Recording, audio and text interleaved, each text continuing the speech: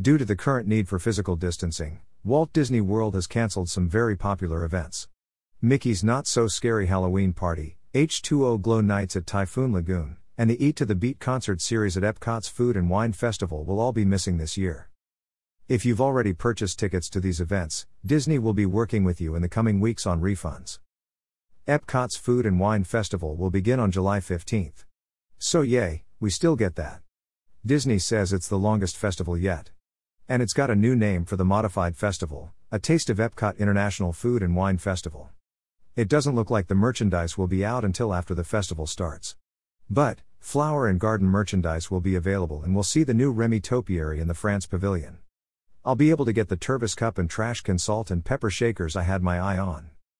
While the Eat to the Beat concert series will not happen, you will be able to see local Epcot entertainment.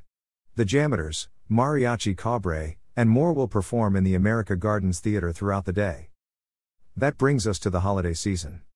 Disney is monitoring the situation and will make a decision on the Mickey's Very Merry Christmas Party and Epcot International Festival of the Holidays based on information from government and health officials. I'm crossing my fingers for these events because they're amazing.